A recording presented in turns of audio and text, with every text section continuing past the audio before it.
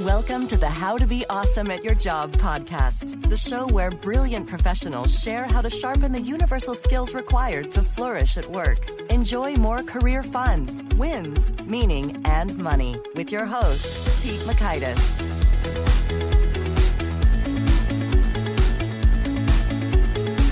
Hello, and thanks so much for joining us here with Jeff Sanders. And I think you're in for a treat listening to this podcaster who can claim over 3 million downloads. We're not quite there yet. Give it some time.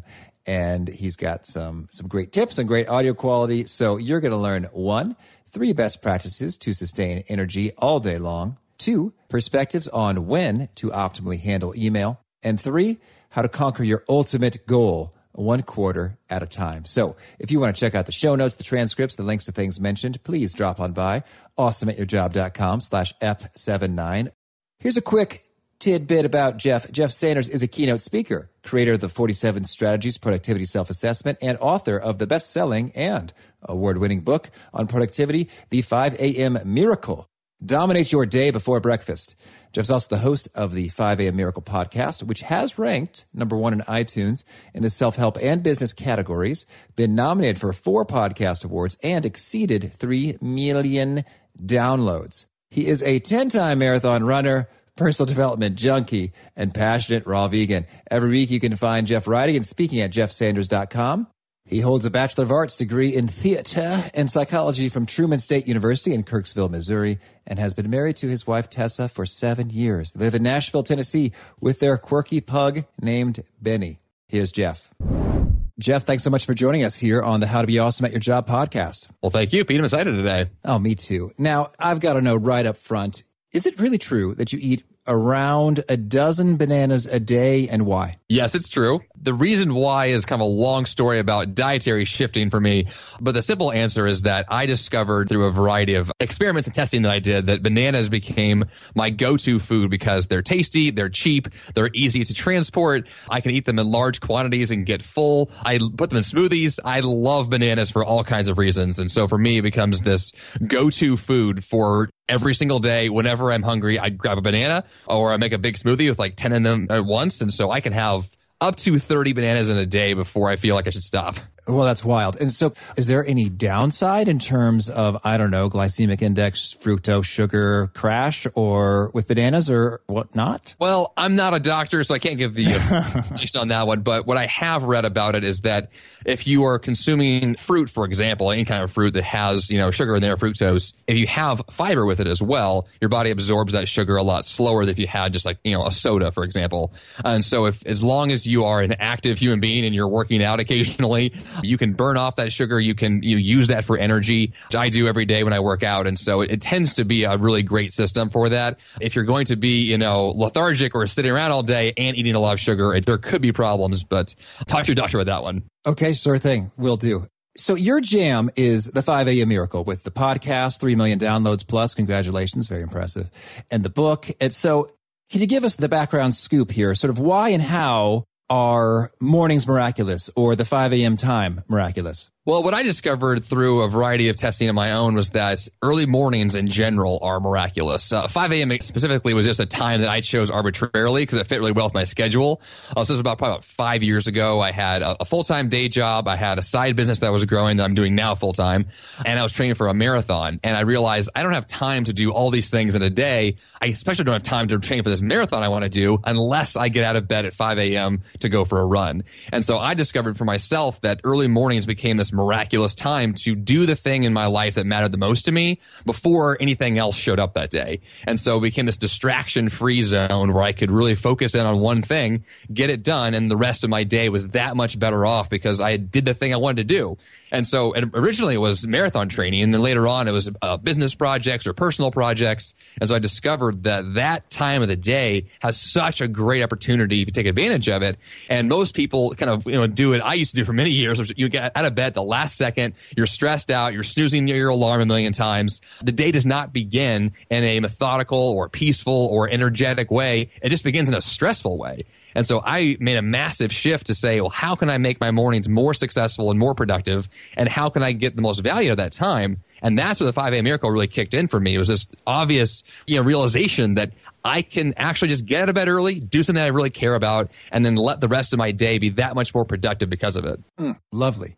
And so you said you didn't have enough time, but I'm guessing that the hours of consciousness were about the same. Did you go to bed earlier, and what time was that? That's actually a really good point. It wasn't that I had more than 24 hours in a day. It was still the same amount of time, but I was using that time more intelligently, and I was cutting things out that didn't matter as much and really shifting my energy to make sure everything fit in a more methodical way. And so, yes, I would go to bed earlier. 9 p.m. became my bedtime, or 9:30 usually. Most days I would sleep in, go to bed a little bit later, but the goal was always to make sure that I could end my workday at a certain time, usually around 8 o'clock or 8:30, so I could get to bed, so I could get all the rest that I needed and begin the day the next day with a plan written down, ready to go. And so every day for me became this much more methodical approach to asking myself, well, how can I be intentional with my time tomorrow? What will that look like? What's an ideal day look like for me tomorrow? And then I would schedule that out, and then I would execute it. And that kind of, pre-planning was something I never did before. And when I applied that principle, I realized there's so much more opportunity that I just was missing because I was either being lazy or I was just assuming I didn't have time for something, when in reality, I could get a lot more out of my day than I ever thought that I could.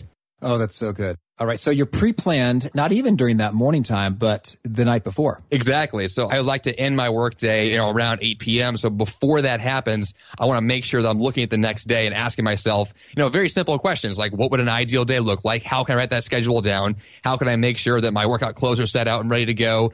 So when 5 a.m. hits, I have what I need ready so the next day can begin, with a bang. And tell me, when you started the 5 a.m., was it a painful initial transition, and how'd you get over that hump? I'm thinking about listeners who are like, 5 a.m., me, no way, no how, never. How do you make the leap? It's a great question. And there's two ways that I describe it. One is kind of the painful masochistic way, which is just, tomorrow morning, 5 a.m., just get up and make it happen, which is very difficult. And for most people, does not last because it is so painful and you're just so tired. The best approach is to do it much more slowly. And so you might say, well, my usual wake up time is 7 a.m., so tomorrow will be 6:45.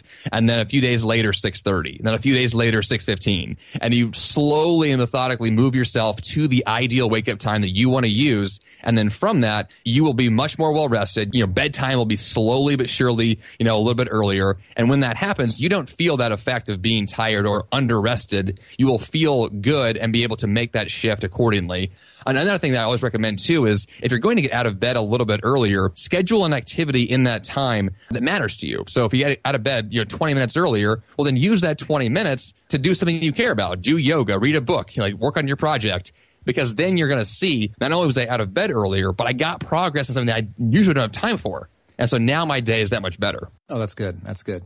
And so I'd like to dig into a bit of detail there. When you are awake, I'd see you've got sort of your rundown in terms of what you're doing in the morning, but what are kind of the general principles and commonly occurring best practices in terms of when this stuff is done, first thing, powerful results emerge? Well, in the morning, I like to prioritize energy. It's the number one thing that I want to have in place. So as far as for my personal practice and what I recommend for other people to do is to choose a thing that matters the most to you. I chose energy. You might choose something else. But for example, with the energy, focus, I will hydrate first thing in the morning, and then I'll let that flow into my morning workout, and then that goes to my morning breakfast, and then all of those things will stack up, and by the time I get to my workday, I have all this energy ready to go, and my workday can begin then a lot more powerfully because I did the things that allow me to scale my morning appropriately. This obviously will change based on your schedule and your priorities and what kind of project you want to work on, but choosing a focus is really important to making sure you have what you need ready.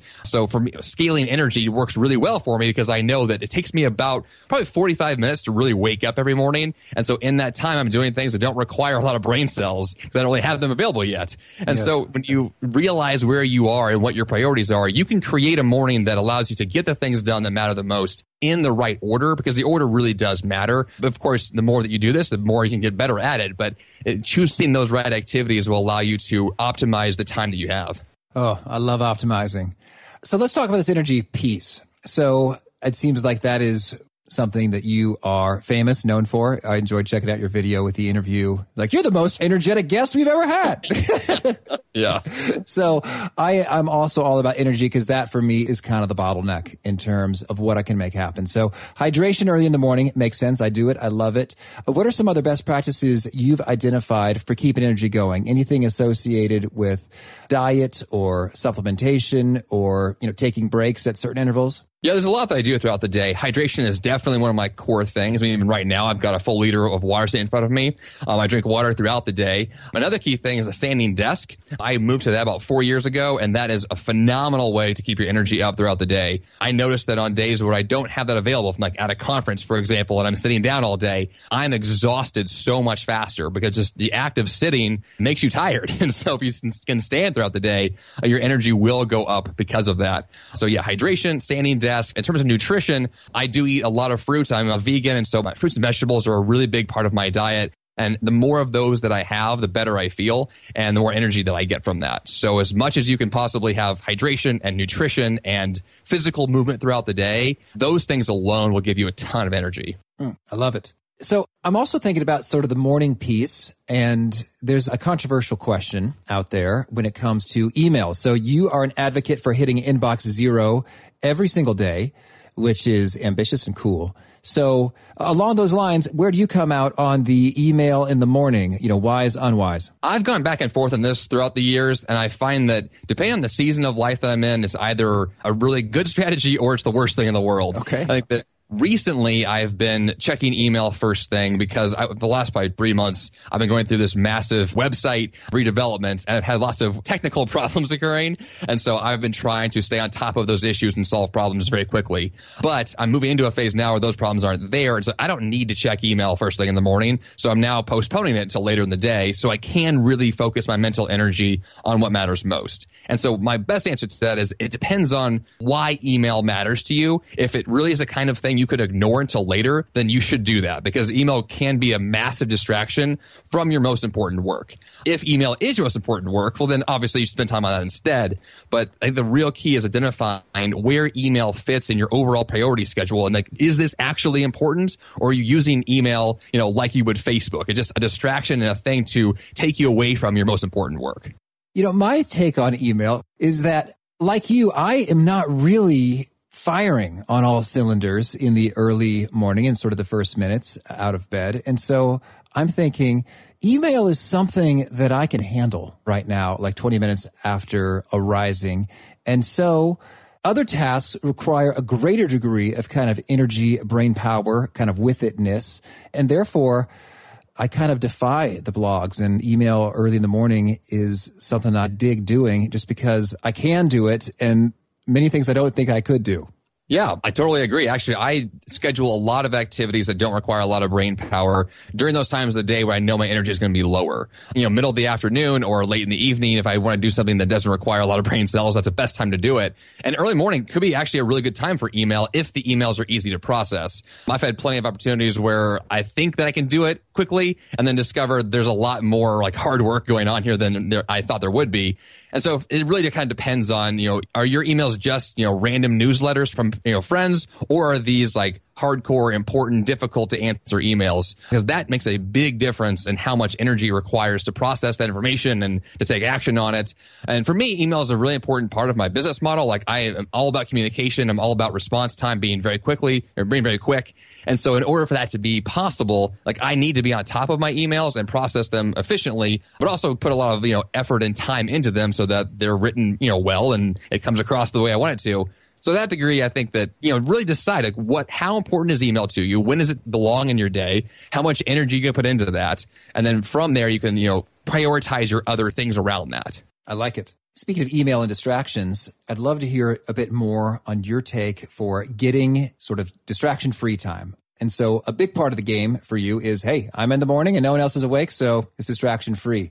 Do you have any other best practices when it comes to getting that focus and blocking out distractions that would rob the focus? Yeah, actually, my focus blocks of time, my FBOTs, I call them, those are my most important parts of my day. Whenever I can create that focus block, that is where I know I'm going to be able to get some of my highest quality work done. And so I will schedule usually early in the morning if I can, like right after a workout, I'll have a focus block for probably 90 minutes and work on something that matters a lot. And in that focus block, I'm not going to have access to email or my phone.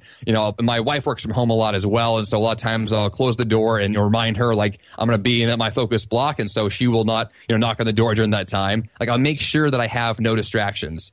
And with that kind of intentionality around it, and I put on my headphones and I listen to focused music as well, like all of these things come together. And the next thing I know, like, I am completely zeroed in on my work and I get so much more done than I ever would have if I was taking the time to look at Facebook in the middle of my work or answer a question or answer the phone, because all of those things just waste so much mental energy and you don't realize it until you have a focus block that goes well. And you're like, oh my gosh, I just got so much done the last 30 minutes that otherwise would never have happened before.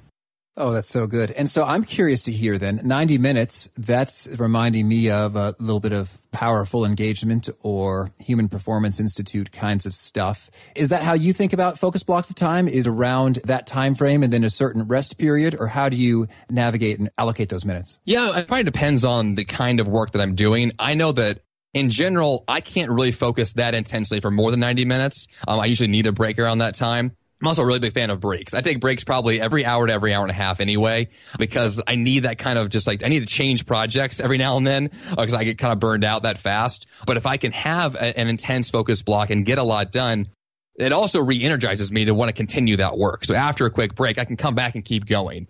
And so that's really my goal, is to figure out how can I maintain my enthusiasm for my work and my energy towards it without getting burned out on it. And so a focus block can be really intense. And so I try to make sure that I'm monitoring my energy levels throughout that process so that I can stay focused throughout that time. And then, of course, maintain productivity throughout the entire day. Oh, I like it. And so when you're taking a break, roughly how long are they? And what do you find is kind of maximally recharging in sort of a short midday break? My best kind of breaks are doing the exact opposite of what I was just doing. So if I've been on the computer, then I'm going to go outside for 20 minutes, or go make some food, or go, talk to my wife, or go do something totally different than what I've done, because I need to almost like shut my brain down from that task to come back fresh again later. And so whatever I've been doing, I try to mix it up as much as I can. I love variety. I love to, to stay busy throughout the day. And I might do some laundry if I'm, I need to do some household chores, like whatever I can do to not do that previous thing helps me to then re-engage with it when I come back, because I need that real detachment from the activity. It's also good for my mental energy as well, because I really don't want to, do the exact same thing all day long, because then I lose the creativity and I lose the ability to really stay engaged long term. Gotcha. Okay. And so can you tell us a little bit, you've got a 7-step productivity blueprint. What are some of those key steps? Great question. The whole 7-step system is based on this idea that you want to be as productive as possible throughout your entire life from a very big picture standpoint. So in the middle of these 7 steps is your morning routine and kind of the day-to-day stuff. But the whole thing begins with knowing your grandest goals in life. Like, what are you actually trying to achieve? What's the point of you doing all this work? And once you've established that, then you can dive into the actual specifics behind scheduling time to work on those grand goals. And so for me, I like to schedule everything based off of what I call a quarter system, or 3-month chunks. So instead of having long-term, like annual goals, I have everything broken down much shorter term. The very longest I'll schedule a project is 90 days in advance. Usually it's much shorter than that. Usually it's the next 30 days or next 2 weeks. And that's all I focus on. I don't try to think much further ahead than that, because I can't predict the future and I cannot predict how this next project will go. And so because I know that life is so unpredictable, I just ask myself, like, what's the next most important big step to take? And how can that next big step get accomplished as soon as possible? And from there, I try to focus in on just that one thing and focus all my energy on it every single day. My daily schedule, my weekly goals, my monthly goals, it's all based on getting that one thing done. And then if that happens, I get so much more success and so much more a desire to continue that kind of work, because it escalates so quickly. And then I feel much more productive and I want to add in the next goal after that fact. So this whole thing is based off of knowing, if this is my main goal, how can it be my number one priority all the time, so that I am zeroing in on that one thing and make sure that every day, every week, every month, I'm working on it, I'm reviewing it, I'm optimizing it. And with that kind of focus, it's incredible how much you really can get done. Oh, no, that sounds very exciting. So I guess I'm just thinking, boy, there's so many demands and kind of recurring demands on our time. So, hey, fellow podcaster, you got to get the episodes going, on a steady, regular release schedule. So there's a little bit of that always. And then there's kind of some clients and friends and family and other obligations sort of happening always. So I often sort of daydream or fantasize about being able to have like a whole day or a whole week or a whole month just to work on X, one thing. But in practice, it's really kind of tricky to pull off. So when you say it's your number one priority, you select something on a 90-day or shorter cycle to zero in on, roughly how many hours, say, a workday are you mustering to that one thing? It's a great question. Actually, I was just thinking about this same concept a few weeks ago because I was at a conference that was 3 full days of activity where that's all I did was that one thing for 3 days. And I came back wondering, how did I manage to block so much time out for that conference when in reality, I don't do that for myself generally when I'm working on a project. Yes. That was, and that reality, like we have a vacation, we have a conference, we can schedule large blocks of things we care about. And so that question becomes, well, then do you really care about this current goal you're working on? And I think that if you have the opportunity to schedule a full couple of days to work on something, that can be incredibly powerful. But on a regular kind of like systematic way of living, my lifestyle, my general like ideal week, I'm not going to have, 7 full days to work on one thing. And so you're right. I'll have podcasts to work on. I'll have family things. I'll have all kinds of other things going on. So I'll try to do batching of certain activities. So I might say that for me, Mondays are podcast days in general. So that's where I work on my show for the next week. On Tuesdays, it's where I really try to kick in with my most important project for that week, which tends to be my grandest goal for that quarter. And so I'll try to work on that on Tuesdays. And then I have other things scheduled. Wednesdays and Thursdays tend to be more of like interview-based things like we're doing today. And so I have these batch days set aside for here's when these kinds of activities will take place. And then on the weekends, I have more personal things planned, but sometimes those personal days become work days if I really think that I care about this project enough. And so it's really about deciding ahead of time how your ideal week will look and where those big chunks of time can be scheduled and those blocks can be moved around so you're always spending as much time as possible on that thing that matters the most. Cool. Well, is there anything else you want to make sure that you put out there before we shift gears into the fast faves? Well, I would just say, just as kind of like a final note, the whole concept behind, the 5A miracle or being productive really is just about saying, I've identified in my life what it is that I want, and I'm going to do whatever I can to make sure that those things occur. It's so easy to be distracted. It's so easy to spend time on things that other people care about or that you think are important, but intuitively don't align to what it is you really want in life. And so you have to make some really tough calls and say no to a lot of things in order to guarantee the time of the things you care the most about. And I've gone through a massive minimalism phase in the last probably year of my life where I've been cutting things out like crazy. And that has had such a dramatic effect on my life to be able to spend more time on the things that actually matter.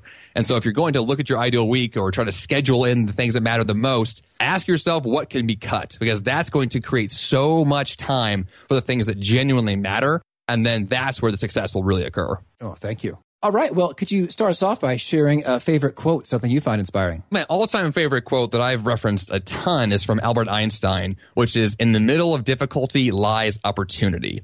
And so for me, that really just refers to the fact that I'm going to find something great out of whatever bad thing seems to be happening to me. And there's always a lesson to be learned. There's always some benefit to be had. And so if I can really focus on that, then it allows me to turn something that seems, bad or difficult into an opportunity and into something that's really positive. Oh, that's really cool. And I would even add to that, like, when I am working on something and it's hard, it just takes a lot, I stop and think, most other people are not willing to do this, and therefore it's like I have a competitive edge by engaging in this thing. So with that effort is indeed indicative of, oh, here's an opportunity. I'm doing the hard stuff other people aren't doing, and therefore cool things are emerging. Oh, definitely. I love that. That's a good thought. Fun. Well, all right. Many layers. How about a favorite study or experiment or piece of research? I can't name the exact study. This goes back actually to my dietary transition. I was learning about fruit and about vegetables and about all the benefits of eating positive nutrition. Let's say this, the book, The China Study. Oh, right. The best one I can think of now. That's the exact same time frame I was going through this big phase. That book discusses this whole concept of these people that were studied in China with this massive shift in their nutrition and the way that they were living a long time. There's so much benefit to eating in a way that Americans in general don't eat. I think there's a lot of power in studying other cultures and studying other ways of life to find things that could work for you. I'm not saying you have to, eat a certain way, but to consider the possibilities that other people are doing things in ways that may be better the way you're doing it. And that is so much to be gleaned from that. Lovely. And how about a favorite book? The one on the top of my head right now that I read again recently is the book called Ultramarathon Man by Dean Karnazes. He actually was on my podcast before because he's a phenomenal runner. He's run ultramarathons on every continent. And that book specifically is extraordinary because it goes through these amazing stories that he's gone through to be this amazing runner. And whether you want to run or not doesn't really matter. The book is incredibly inspiring because of just his ambition and his willingness to do things that are hard to do. And I love that book. Oh, cool. And how about a favorite tool, something that you've found helpful in your productivity and effectiveness? Every single day I use a tool called Nozbe. That's Nozbe. It is my digital task manager. So it's the thing that I use to manage all of my tasks, all my events, all my appointments. It is my go-to for just about everything I'm using to schedule my life. And Nozbe is an amazing little tool. Fun. And how about a favorite habit, a personal practice of yours that's really been helpful? I think there's a lot of those. I would say the one recently that's been important to me is my daily smoothie. I have a Vitamix blender and I will make a big smoothie for breakfast every single morning. And I love having, once again, the bananas and the other fruit.